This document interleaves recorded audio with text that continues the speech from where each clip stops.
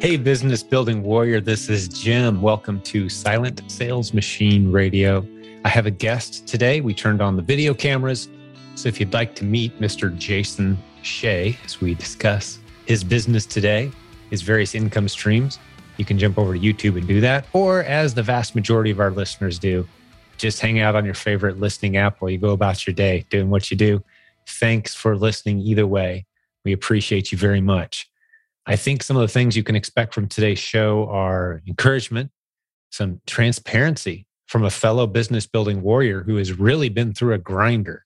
He has seen some challenges and he's overcome them and he's doing some incredible things, but he's seen struggle in his family. He even brings up some of the childhood challenges that he's seen kind of filter into the way he does business and affected him as far as the way he processes opportunities and how big he feels he can grow his business based on some limitations he has in his own mind about what it means to succeed. We really kind of dive into the weeds of the psychology of being a successful entrepreneur. That's not what we set out to do, but there's a lot of really good content on that topic today. And you've heard me beat up a lot lately. I would say of the past 100 episodes, it's come up maybe 20 or 30 times. Where we talk about the private label model on Amazon and why you should not start trying to launch a brand on Amazon until you really know what you're doing and you have your feet under you. Well, today, Jason is a guy who, before he came to our community, just kind of launched into that. And he struggled and eventually built something. So this is a success story with private label, but I think it illustrates very well how you better be ready for an uphill climb at the point when you start going down the road of trying to launch a brand on Amazon. And Jason spends a significant amount of time talking about what that journey has looked like and how he's succeeded, how he's overcome. COVID really put a big dent in his business, how he overcame that. It caused some struggle in his marriage, what he's doing about that. So this is a great episode today that I think will encourage you as to what's possible, what the real transparent challenges are.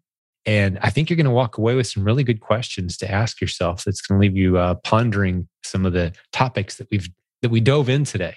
And again, that wasn't the planned direction that we'd go today, but I'm kind of learning just to trust the topics that my guest wants to talk about.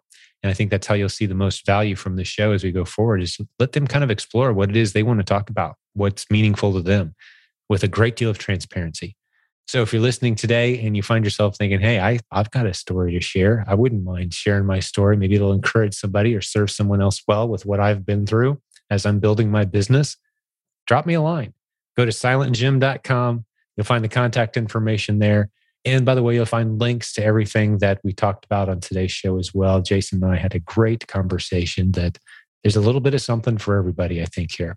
So without any further introductions, let's jump over and meet Mr. Jason Shea. So Jason, great to have you back on the show. Yeah, thank you for having me. It has been a few years since we last spoke. It's been a couple of years. We'll have to put a link to that other episode in the show notes for folks. They can go back and hear, but get us caught up, man. What's happened since then? I know there's been a lot of ups and downs. Let's get into the story. I think last time we spoke is before COVID. And since COVID, a lot of things happened. Maybe we can start in a timeline. 2020 is my worst year in my e-commerce roller coaster ride. I was on the edge of a bankruptcy and a divorce. For those of you that didn't hear the previous episode, I run an e-commerce brand called Lucky Kid. We design products for kids with learning disabilities. Majority of our customers are schools. And we all know what happened to all the school across the entire United States around the same time. Right. Spell Lucky Kid for me so people can look it up. Yes, it's L as Larry, A as Apple, K as King, I as ice cream, K as King, I as ice cream, D as dog, luckykid.com. Lucky Kid. Yeah. What's the significance of Lucky? Not to interrupt you too much, but what's that word mean? Lucky is a Hawaiian spelling of the same word. Lucky, like a lucky charm. So it's just a different spelling of the same word. It's like luck, as in good luck. Yes, luck is good luck. But for Hawaiian, it's Laki, L-A-K-I. Yes. Lucky Kid. Yeah. We use the Hawaiian spelling because Hawaii have a lot of meaning to me and my wife when we started the business. And because all of our kids have Hawaiian name, because that's where me and my wife was originally met.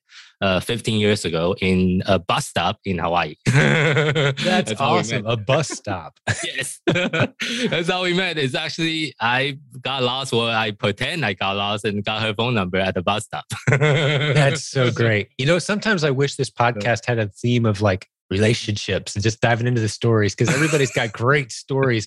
Unfortunately, or fortunately, depending on how you look at it, this is a business podcast. So we'll get back on track here, but that is super cool. Met at a bus stop. You got her number for the score for the big win. Yeah. Yes. And 15 years later, here we are after a rough 2020. All right. Sorry I interrupted you, man. Keep it right. No problem. But I think life and business right now is one of the same, like you always share.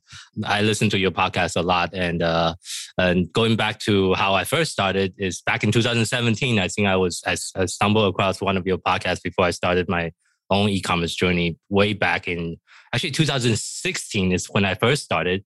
I didn't start the current brand Lucky Kid until 2017. I was doing like book flippings, retail arbitrage, pretty much all those things that you taught in your course for beginner for the first year. But I got a little bit burnt out by that, because I remember every single weekend I need to go to library sales, garage sales, try to buy used books and flip it on Amazon for like a year.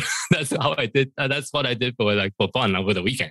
For like the entire year, I actually have a small storage unit that I end up renting, because I have so much book I was bringing. I couldn't fit into the apartment I was renting back then. My wife was like, "Where's all this book coming from?" So why do you have all this book? So that's where I think it's a transition in my entrepreneurial journey, moving from that where I was to doing private label. And I think right now I really grow. And going back to the story about 2020, where I was at the lowest point of my life and because of COVID, but it forced me to reset. It forced me to rethink on how I was running the business, because actually I wasn't running the business. The business was running me. Oh, yeah. I understand exactly what you mean. Yeah, it was telling you what to do instead of the other way around. It was telling me what to do. I was trying to put out the fire for the business. Instead of me working on the business, I was in the business 24 hours, and I have 3 kids at home and a full-time job. Back then, I still have a full-time job right now. But good news is I'm committed to leave my day job this year. I'm actually about to submit my resignation letter pretty soon, either this month or next month. Oh, so, congratulations. Yeah. That's great. What's your full-time job? I'm a senior cost accountant in the medical device corporation. It's one of those giant companies with 10,000 or more employees, so they don't really treat you like a human being, that kind of deal. One of those. Are you okay with us using your name and face on YouTube? Is that all right? Actually, I already told my supervisor all about me leaving, so 100% okay with that. I'm pretty sensitive to that. I don't want to make anything happen like what happened to me. Oh, yeah. It's been 20 years ago, but still, it hurts. Fired me the next day. But I think I'm ready for that. I was doing the calculation. I'm actually losing money working for my day job right now, because with my 2 business combined, of course, on top of e-commerce brand, I have another business I started. I mean, if you put it into an hourly wage, I make about $500 an hour. But my day job paid me about $50 an hour. It's still a 6-figure income. It's still a good income, but I'm losing, just do the math. I'm losing $450 working for a day job I hate. And it sucked my energy and all that. Why am I doing that? Losing money doing that. It's a fun conversation with your boss. Like, I couldn't afford to work for you anymore. Exactly. You are making me losing money to working for you. So stupid. So the only reason why I'm even still working in the business, because I'm looking to buy a new house in Arizona right now. And the mortgage market right now is not very good for buyers. So I do need that W-2 to close the house. Then after I close the house or at least finish that pre-approval process, then I'm set. I don't really need that W-2 anymore. That's the only reason I'm still in the position I'm in right now with my day job. It's a little easier to get that home loan you guys are trying to land. 100%. Yeah, yes. I got you. That makes total sense. The world still doesn't understand all these crazy e-commerce entrepreneurs, does it? They don't. I actually need to find a mortgage officer that specializes in entrepreneur. It took me a long time to find, because otherwise you need to submit like maybe 20 pages of document, your like all the income statement for the past 5 years, and all the crazy stuff that they ask for, because they just don't understand. So, but going back to the original question you're asking, 2020 is really, really tough. I used to have a team of 7 back then. I was really, in 2019, my business was really picking up. But then 2020 kind of put me into a very awkward position with 200,000 of inventory sitting in my warehouse that's not selling. but I need to pay back all the interest. Wow. $200,000 or units? $200,000 of inventory. $200,000 of inventory. And because school shut down, it's COVID, nobody was buying anything. No one was buying anything. Yes. But I still need to pay my bills. So. We are still feeling the pain of what I think is going to be one of the biggest mistakes in world history, shutting everything down. Yeah. It's just ridiculous. And I'm so sorry for what that put you through, man. Yeah. That's awful. But like I shared with you before we start recording is it actually ended up to be a blessing because it forced me to reset, look at my business a whole different way. I came across a wonderful book called Traction by Jill Wickman that talk about entrepreneurial operating system. And I spent 6 months reading, implementing it and understanding the system and implementing it into my business. And the very next year, last year, I was able to turn business around. I did over 600,000 last year. That's beautiful. And I've read that book recently too. I had another friend recommend it. You got to read this. And I checked it out. I liked it. It's a good business for thinking. It's a good book for thinking about your business as a system.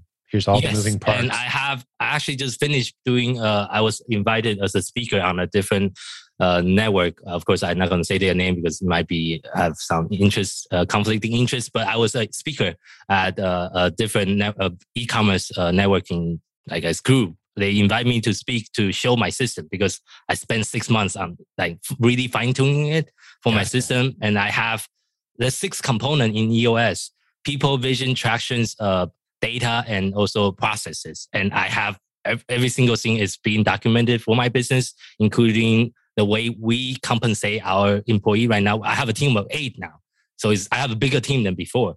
And this year we are on track to do 1.2 million with my e-commerce brand. So that's phenomenal. Good for you, man.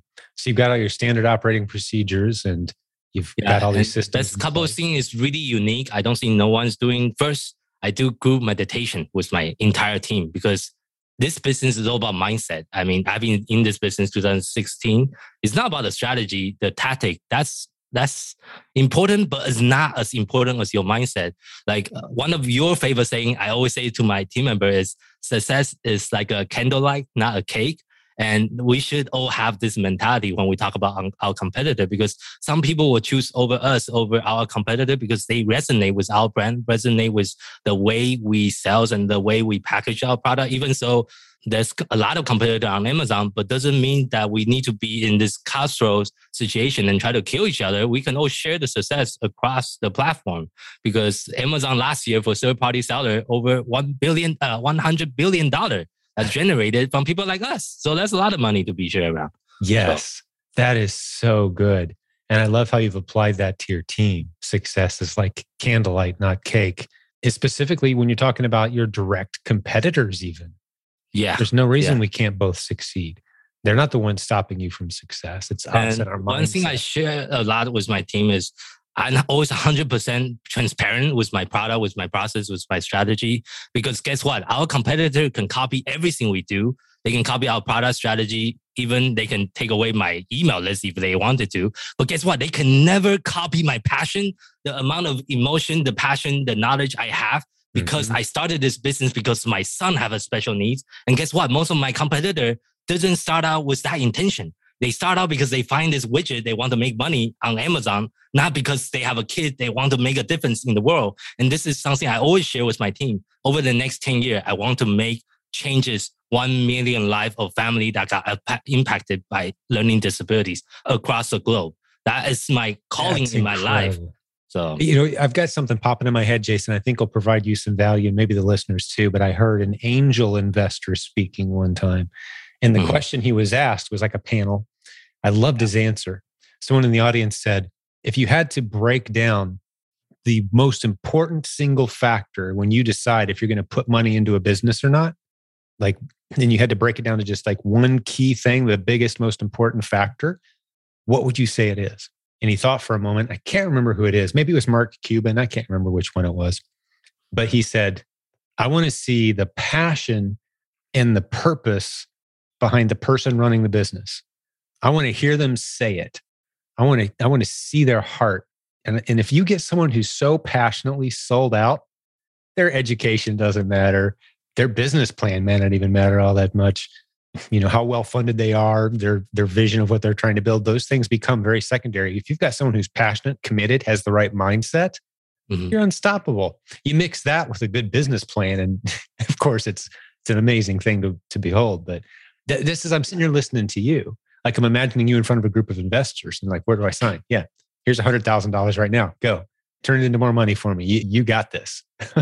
I will 100% agree with that, because without that level of passion, I would have given up back in 2020 with everything that was going on with COVID and with all the pressure. And like I was sharing that, I was also on the edge of divorce because I wasn't 100% transparent with my wife with all the business borrowing I had going on. Pretty much I borrowed against my house for the inventory that I was trying to buy. So that was a very awkward and difficult conversation. Pretty much I just lay out the number. This is where we are at, because I took on this risk for the business, but COVID happened and this is where we are at. And she just told me, I need to figure this out. Otherwise, she's just going to take the kids and move back to Japan. So that was a very difficult situation back then. And I'm sure it was a longer, more complex conversation than that, but still one that had to just be so hard for both of you. Yeah. And thank you for the transparency, because we certainly don't expect you to share that much detail. But when you do, what I can tell you happens, Jason, there's someone out there listening to this right now. They're in that spot. Yeah. And you're providing them a lot of hope. Their marriage is strained because of some bad business decisions. Bad financial situation. That's the number one cause last time I looked of divorce is financial strain. Yeah. So thank you for your transparency there, man. I appreciate that. Yeah, you're welcome. I think it's very important because a lot of people only share positive or like the good thing on social media, never share about the struggle as much, because people feel very awkward sharing about this kind of stuff.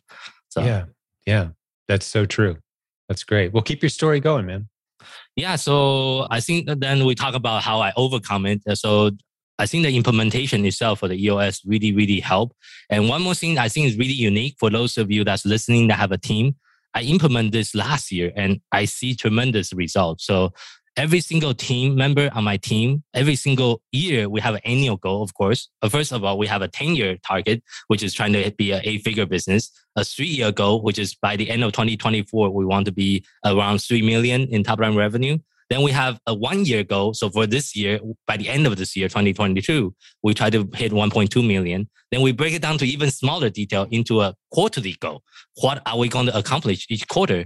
And I assign I have 8 team members. So every single team member has 3 quarterly rocks. It's just how EOS use the term rock. It just means goals. Big rocks. Yeah.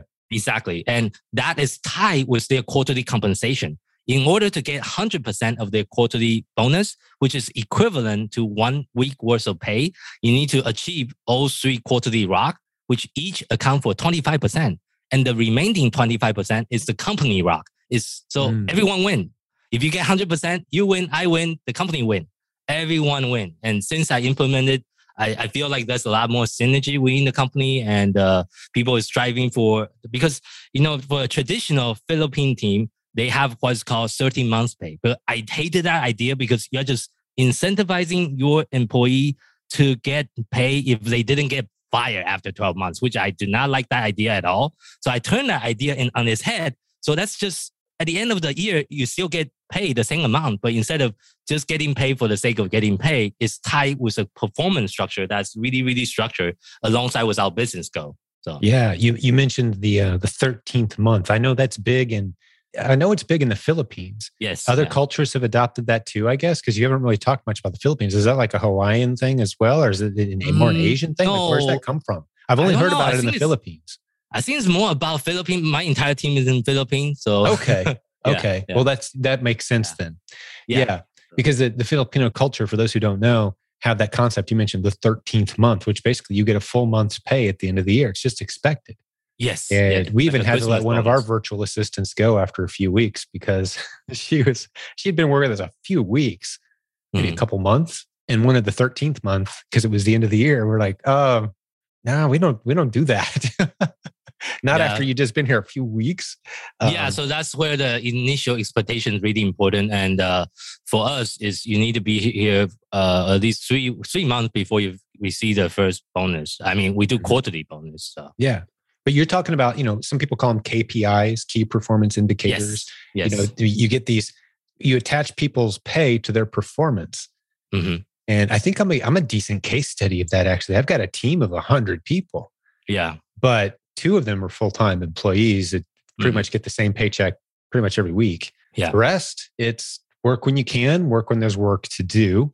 Yeah. Perform at a high level, come in and enjoy the platform that we've built, get paid well to do it.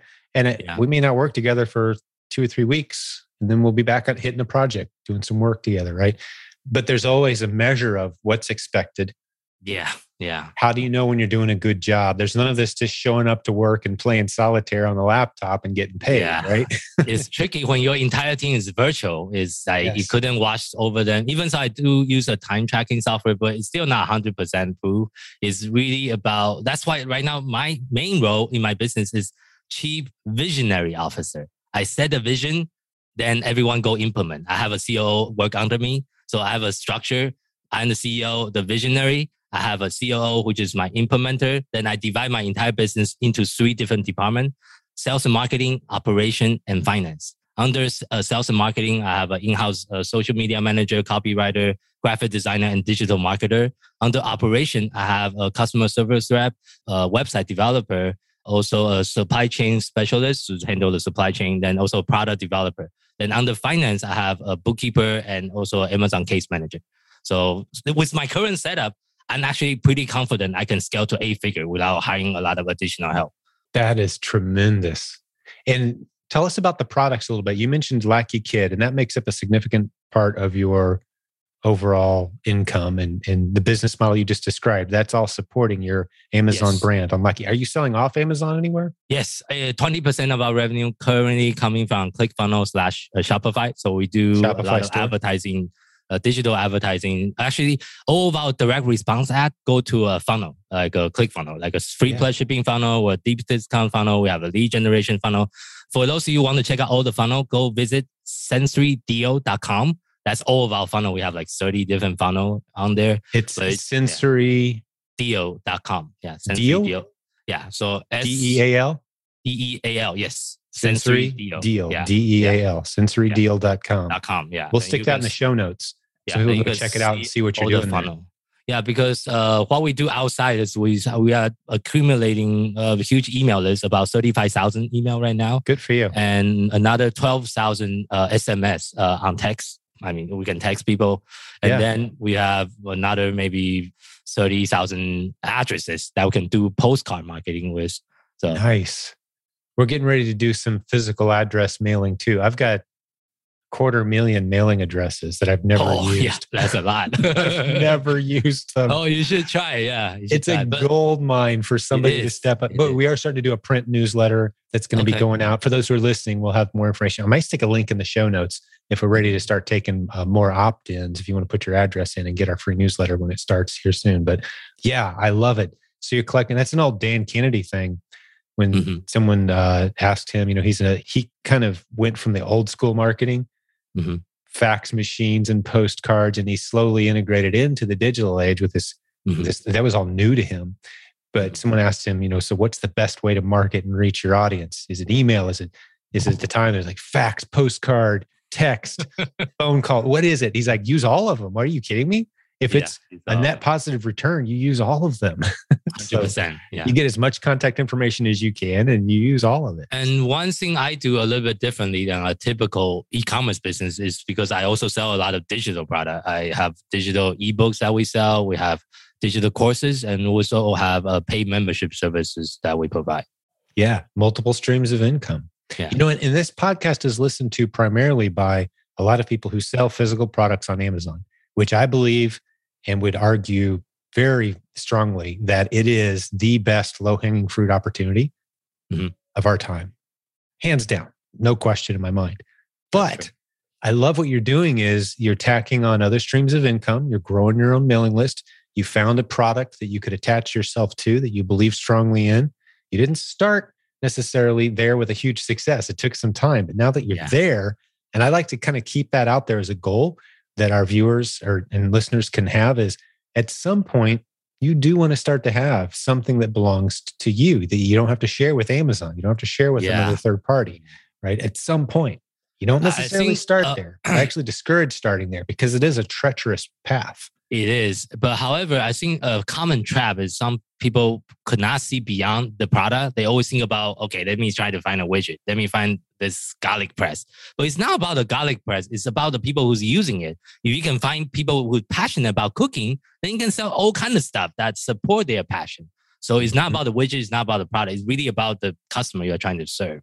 Yeah. Well, it just, this will resonate with you, Jason. You've heard me say it before, probably if you've listened to some podcast episodes. But as we start to think as a brand owner, as someone who's growing a community, the greatest asset you will ever have. And I shared this with my team. We had a meeting today, a couple coaches and some strategy session. I shared it with my team today. The greatest asset we have, the greatest asset any business can ever have, from my vantage point, is a community of people who are waiting to see what they do next. And they're excited about it. They want to hear from you. They want to work 100%. With you. That community is the asset, not this new widget that you're coming out with or the new course or whatever it is, the latest and greatest, because that'll be irrelevant 5 years from now, whatever it is, right? Yeah. But you could still have the same people in your life 100%. who still care what you have to say if you're treating them well and building those relationships. So that's the asset. And they will tell you what you want, what they want, and you just go out and create it for them. Exactly. What do you guys want to do next? Don't try to guess. I stopped having to be the smartest guy in my business as soon as it grew, 3-4 people, 3-4 customers. Okay, guys, what do you want to do now? That's all I've done for 20 years. Yeah. So I mentioned about we are working on launching 7 products this year. All the product idea will come from our audience. It's from our Facebook. They've given you the ideas. Emails. Tell us about your customers a little bit. Who are these? Who are these folks? You've got the schools. Do you have anything that's not school related? The two major audience for us, of course, is educators that's working in mostly elementary school because most of our product is designed for kids age 3 to 12, I would say. And then the next biggest audience is parents like myself that have kids with special needs. That's looking for a solution for their home, that's looking for building a sensory room, sensory gym in their house, or looking for a different product to help their kids with anxieties, with concentration, with sleep issues. And that's the two biggest audience that we serve. So. Yeah, you sent me a few samples. I think my kids have walked away with them. I've got teens now. I don't have any young kids. They're all out of the demographic that you just described. Yes. But they love sitting there, punching the little thumb. Oh, yes. So it's walked away. I had it here by my desk and it's gone. But some really neat stuff that you've come up with and developed. And it tends to move around my house. Picking it up and playing with it. We have a few different fidget toy that we designed. Like our best-selling product is a fidget marble maze. I don't have one with me right now, but it's really just a marble with a fabric. It's a piece of fabric with marble sewn into the fabric, so you can push the marble around. Yeah, the it's maze. Great for you sent me one. And I play with it. It is. It's very, it's, it's just a nice break from screens too. I don't know if you advertise it that way or not, if you've tried that, but you just get your kid's face off a screen and get something into their hands that, commands attention, requires, and there's a sense of achievement there, but they're not looking at a screen. Very valuable. Yeah, unfortunately, that product got suspended by Amazon 3 weeks ago. We're trying to get it back on. Let's see. Unfortunately, it's our best-selling product, but it got suspended. But it is what it is. So, Amazon's it's like having a roommate that sometimes you love him and he's just awesome, and other times he's just a big pain in the butt. I have another analogy I always use with my team when we talk about Amazon. Amazon is actually a casino. We're all gambling in this casino called Amazon, and each one of us have a slot machine that brings out different money. However, house always win. There's no way we can win again. They're winning no matter what. Exactly. Sometimes, quite often, if you know what you're doing, you can win along with them. Yeah. So it's a really good odds. That's a fair analogy. Yeah. I could pick it apart with you over a meal sometime and have fun with that one. I like that. Yeah. But So what else, man? Let's get into any rest of your story that you wanted to share with us. There's some really good nuggets in here today. Oh, that's so much. I don't know where to start. I think this year right now, I'm really looking. That's one more thing I can share. I think some people will resonate. Earlier this year, actually last month, I hit my hidden barrier. So hidden barrier is a concept that was written by another business book I read. It's called The Big Leap.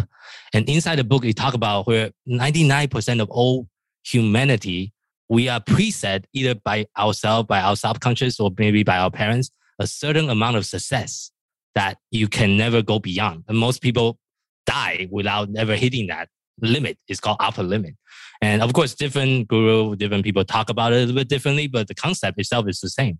For me, my upper limit is $1 million. And guess what? Because since 2016, I've been entrepreneur for 6 years. I never hit that yet. My best year, which is last year, recovering from COVID, I did over 600,000. This year, I'm on track with my own e-commerce brand, 1.2 million. I have a second business I started. That business is growing really fast. We should be on track to do 2.3 million for the second business. The two businesses combined, we should be doing 3.5 million. But guess what? That's where my self-conscious come up and start stabbing myself in the back. Like that's what I was doing the whole last month. Like everything was on fire. My family got COVID, and I got into the argument with my business partner. Then I got into the argument with my supervisor, with my day job. Pretty much, it's just like things happening all at the same time when I know I'm about to hit and go beyond my limit. And that's something I talk with because I also have a business coach right now with Tony Robbins. And that's what my Tony Robbins coach tell me. It's like, okay, you need to figure out how to break through this barrier. And there's different way to do it. Like mentally, you need to kind of overcome that. So I think that's an interesting part to kind of break down a little bit, because everyone have a different version of it. So yeah. And you know what, I've heard a study, it's been probably a decade or so ago, a pastor I was listening to shared that a survey was done. They asked a whole bunch of people, who is rich from your vantage point? What does it mean to be rich? What kind of annual income would you need to say, okay, now I'm rich? And the vast majority of people answered within a very small percentage of double what they were currently earning. Okay. Isn't that interesting? Yeah. That kind of goes into forming that upper limit concept. Yeah. If I was making twice as much as I'm making now, poof, I'd be doing great. And it doesn't matter what you're making now, but that's a limit. You've just set a limit. Yes. And as you approach that, you're going to self-sabotage, and you're going to do things to slow your momentum, because it's scary on the other side of that unknown. 100%. Yeah. And here's what I think's going on, just to dive into this topic a little bit, Jason, because I love this subject. I think our culture pounds us in 1,000 different ways with this message. Yeah. Being rich is bad. Being rich is evil. Being rich, you need to give back. Being rich means you've taken from a bunch of people and you better make up for it somehow. Otherwise, you're a bad person. So then we start to add those two messages together. Okay, what's it mean to be rich? I make about twice as much as I do. You start to make that much money. You start thinking of yourself as rich.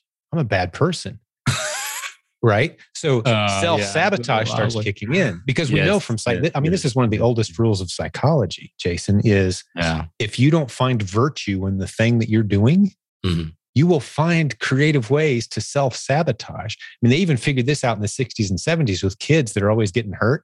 They're always tripping, bumping into things, bruising their knee, falling, trip. They're just klutzy. A lot of times those kids are struggling with inner guilt because they're getting away with things they don't think they should be getting away with.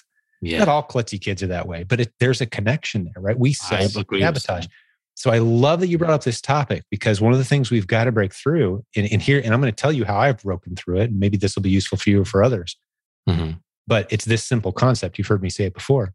The only way to succeed in business, or I should say, if you're making a profit in business, if you're making a profit, you are dramatically and positively impacting the lives of countless other people. And to the degree that you make more profit, those numbers even grow more. I agree with that. It's impossible. It's impossible to profit without dramatically positively improving the lives of other people. 100%. I think you mentioned in your previous podcast, you kind of say money is a token for appreciation. I really like that concept. So, and one more thing I want to share is more of a personal side is in the book that I read, you talk about there's a lot of hidden barrier that is going to hit you when you are about to hit the upper limit.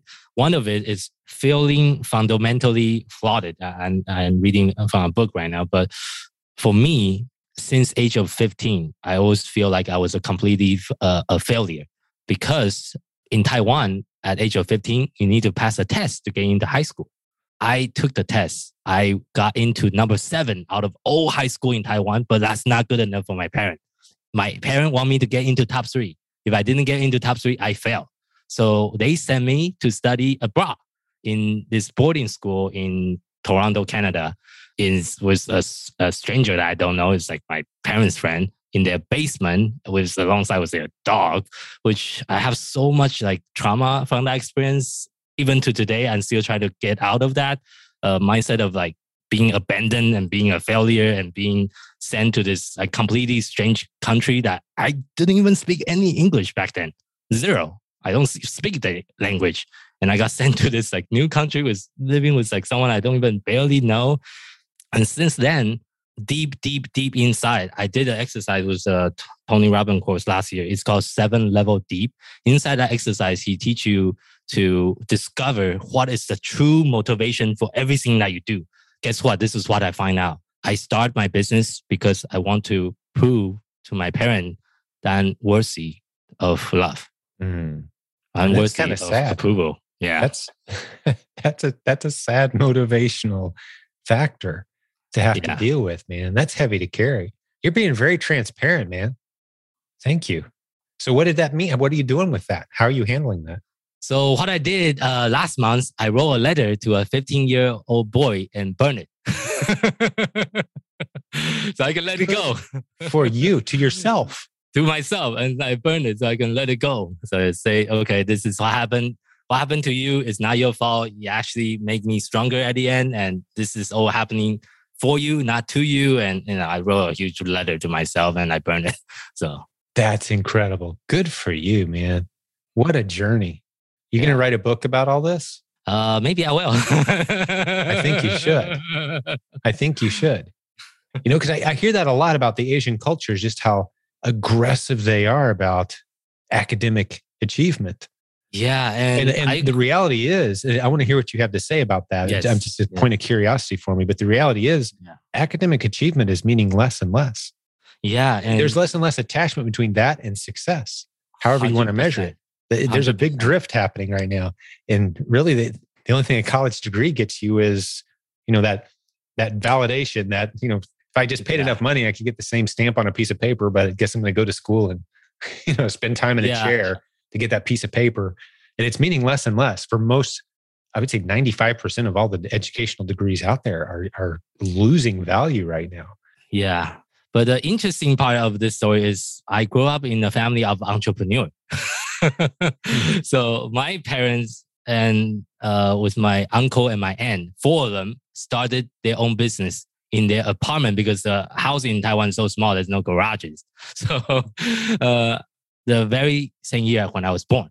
So they started this business the same year I was born, and I got sent to live with my grandma because they have no time to take care of me with this startup business they're trying to run. But over the year, they grow this business so big, it became an international corporation.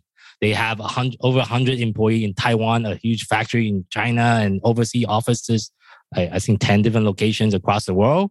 However, because of that, I believe inside of me, the 15-year-old version of me, I associate success with disconnection. I associate success with loss of relationship. I associate that because that's what happened to my dad. When he becomes so successful, he is always physically there, but he was never emotionally and spiritually there for me and my sister. Wow. So transparent, man. I appreciate this very much. And that's very insightful. Those are hard conclusions to come to, even as an adult. But that's been my vision for this community, just kind of hearing what you're saying and kind of merging it into the vision and mission that we have in this community. I was a dad who got to come home and be there to see my kids grow up. I've been doing this 20 years. I got to watch my kids grow up all around me, come in my office. Like we're right now, you know, the door would swing open. Here comes my daughter with a drawing that she's colored for me or something. You know, I grew up with that reality. So the message I want to send out to other dads, it's easier for me to relate to dads than moms because I'm a dad. But it is possible to build an incredible, amazing business and still be the kind of husband and the kind of dad that you know you're capable of. It is possible. That's what I'd like to think that we're doing specifically for dads in this community. And I think that's what you've bumped up against is, can I do that? Yeah. Because you didn't have it demonstrated to you. You begin to question if it was even possible. Perhaps. 100%. Yeah. Man, it's a that's tricky awesome. balance. It's a very tricky balance when you get to a certain point. Like I shared earlier, like sometimes you feel like you're not running the business running you. So that's where it is. But this year, like that's why I share a lot of the deep thing, because I'm really on the soul searching journey this year. I always tell my wife and my team, this is my transformation year. My 3 major goals this year is to leave my day job, buy a new house, and move to Arizona. That's my 3 goal this year, or a personal goal for 2022. And I'm on track to do all 3 of them right now. So, well, you brought up a subject, and it's kind of hanging in the back of my head. And you're the one being transparent. So hopefully, I'm not prying too much. But could you bring us up to speed? Like, things good in the house now? I mean, you said there was a lot of stress in 2020. How are things different now? And how's business kind of fitting into the whole picture? This year is a tricky one because my wife just got test positive with COVID a couple of days ago. So this week is not a best week, but we are still kind of in the middle of trying to figure out. But one thing is I officially got escorted out of my home office and I got a co-working space instead, because my wife just have enough of me always working from home. And I think it's best for our relationship, and so I can give my wife some space and she can give me some space. Otherwise, I just have meeting all day and just go out and ask for lunch. Yeah. So. It's good to separate. I think it helps separate work from business too. Everybody kind of has their 100%. Own preferences, but yeah, you need that space that you can walk away from and kind of switch hats, unless and until your family's kind of integrated into the business, which we have a degree of that. Like everybody works in some way. Yeah. On the business. My sister actually worked in the business alongside with me. My sister, my wife is just not as involved because of the 3 kids. So, gotcha. Well, man, there's a lot of transparency, a lot to unpack today. If I was a psychologist, we could have gone deeper on some of these topics in a fun way, maybe. But I'd love to stay in contact with you, man, and just let me know what hills you're climbing and what battles you're fighting. And because I want to be here to support dads who are trying to build something significant in their marriage, in their fatherhood, and in their business, and do them all the right way with balance. And I'm not even a big fan of that word balance. It's more of a just doing them all to the way they know they're capable of.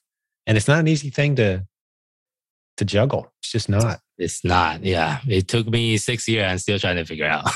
Yeah. So, yeah. Well, my best tip usually when I talk to dads who are in that situation, or parents at all, is, integrate your kids in as much as you can. And even like my spouse, she's not really interested in Amazon, e-commerce, entrepreneurship at all. But I still bounce what she is good at is relational stuff. Yes, right? yes. And what she is good at, like this art, this is all her art. So I met her in one of the events a couple of years ago. Right. So that's me integrating her into the parts that she wants to be a part Actually, one of the products I'm launching this year, my wife designed it.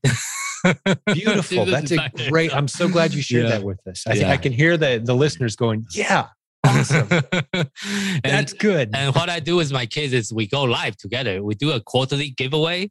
Like last Christmas, we do a 7-day of Christmas giveaway. Every single day, we just go live with my kids and we dress up in like Christmas pajama and just talk about stuff and pick a winner and just give away stuff. That's what I'm talking about, man. Yeah. Because it's in those moments where you lose track of, am I being a good dad right now, or a good husband, or a good entrepreneur? I don't know. I think I'm doing all 3. All 3, exactly. You want to maximize those moments. Exactly. That's why I'm trying to do more and more, and try to, just try to have some fun. That's one of my core values for the business, is have some fun. Yes, and we are passionate about work. So that's awesome. Man, Jason, it's been great hanging out with you today, buddy. I don't know is there anything else on your list? I need to start wrapping this one up, or I'm going to get in trouble with my wife because we've got company coming soon. I told you before we started recording, I had a pretty good chore list today. I don't have a lot of other things going on. I think that one more thing I want to share before we end the call. There's a different book I read. I read a lot of business book, I guess. It's a book called, I think the actual name for the book is Genius Zone. So in the book, it talk about, for every single work, it fall into 4 different categories: zone of incompetence, zone of competence, zone of incompetence, zone of excellence, which is something you're really, so those first two is very easy to understand, right? It's incompetent, you just suck at it. Competent, you can kind of do it. excellent. This is where everyone fall into trap. That something you're really good at, but it doesn't fire you up and doesn't motivate you. And where zone of genius is something you're really, really good at, and you get energized by doing it. And that's exactly where we should be at every single day as an entrepreneur. For me, my zone of genius is talking to people like you, talking to fellow entrepreneurs, talking to parents, talking to my customer, talking to my partners. That fire me up. That get me energized. And that is what I should be doing every single day, 40 hours a week.